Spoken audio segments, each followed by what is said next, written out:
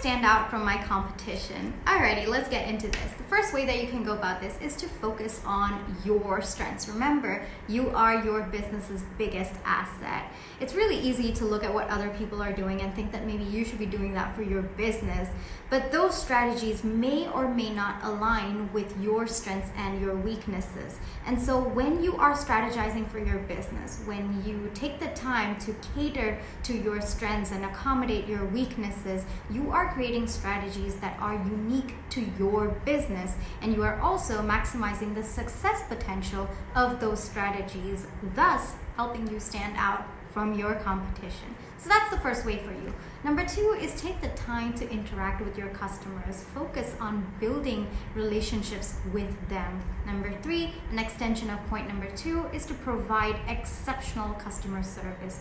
The fourth way that you can go about this is to anticipate possible questions that your customers may have and anticipate them before they come to you. Put those in your marketing messages.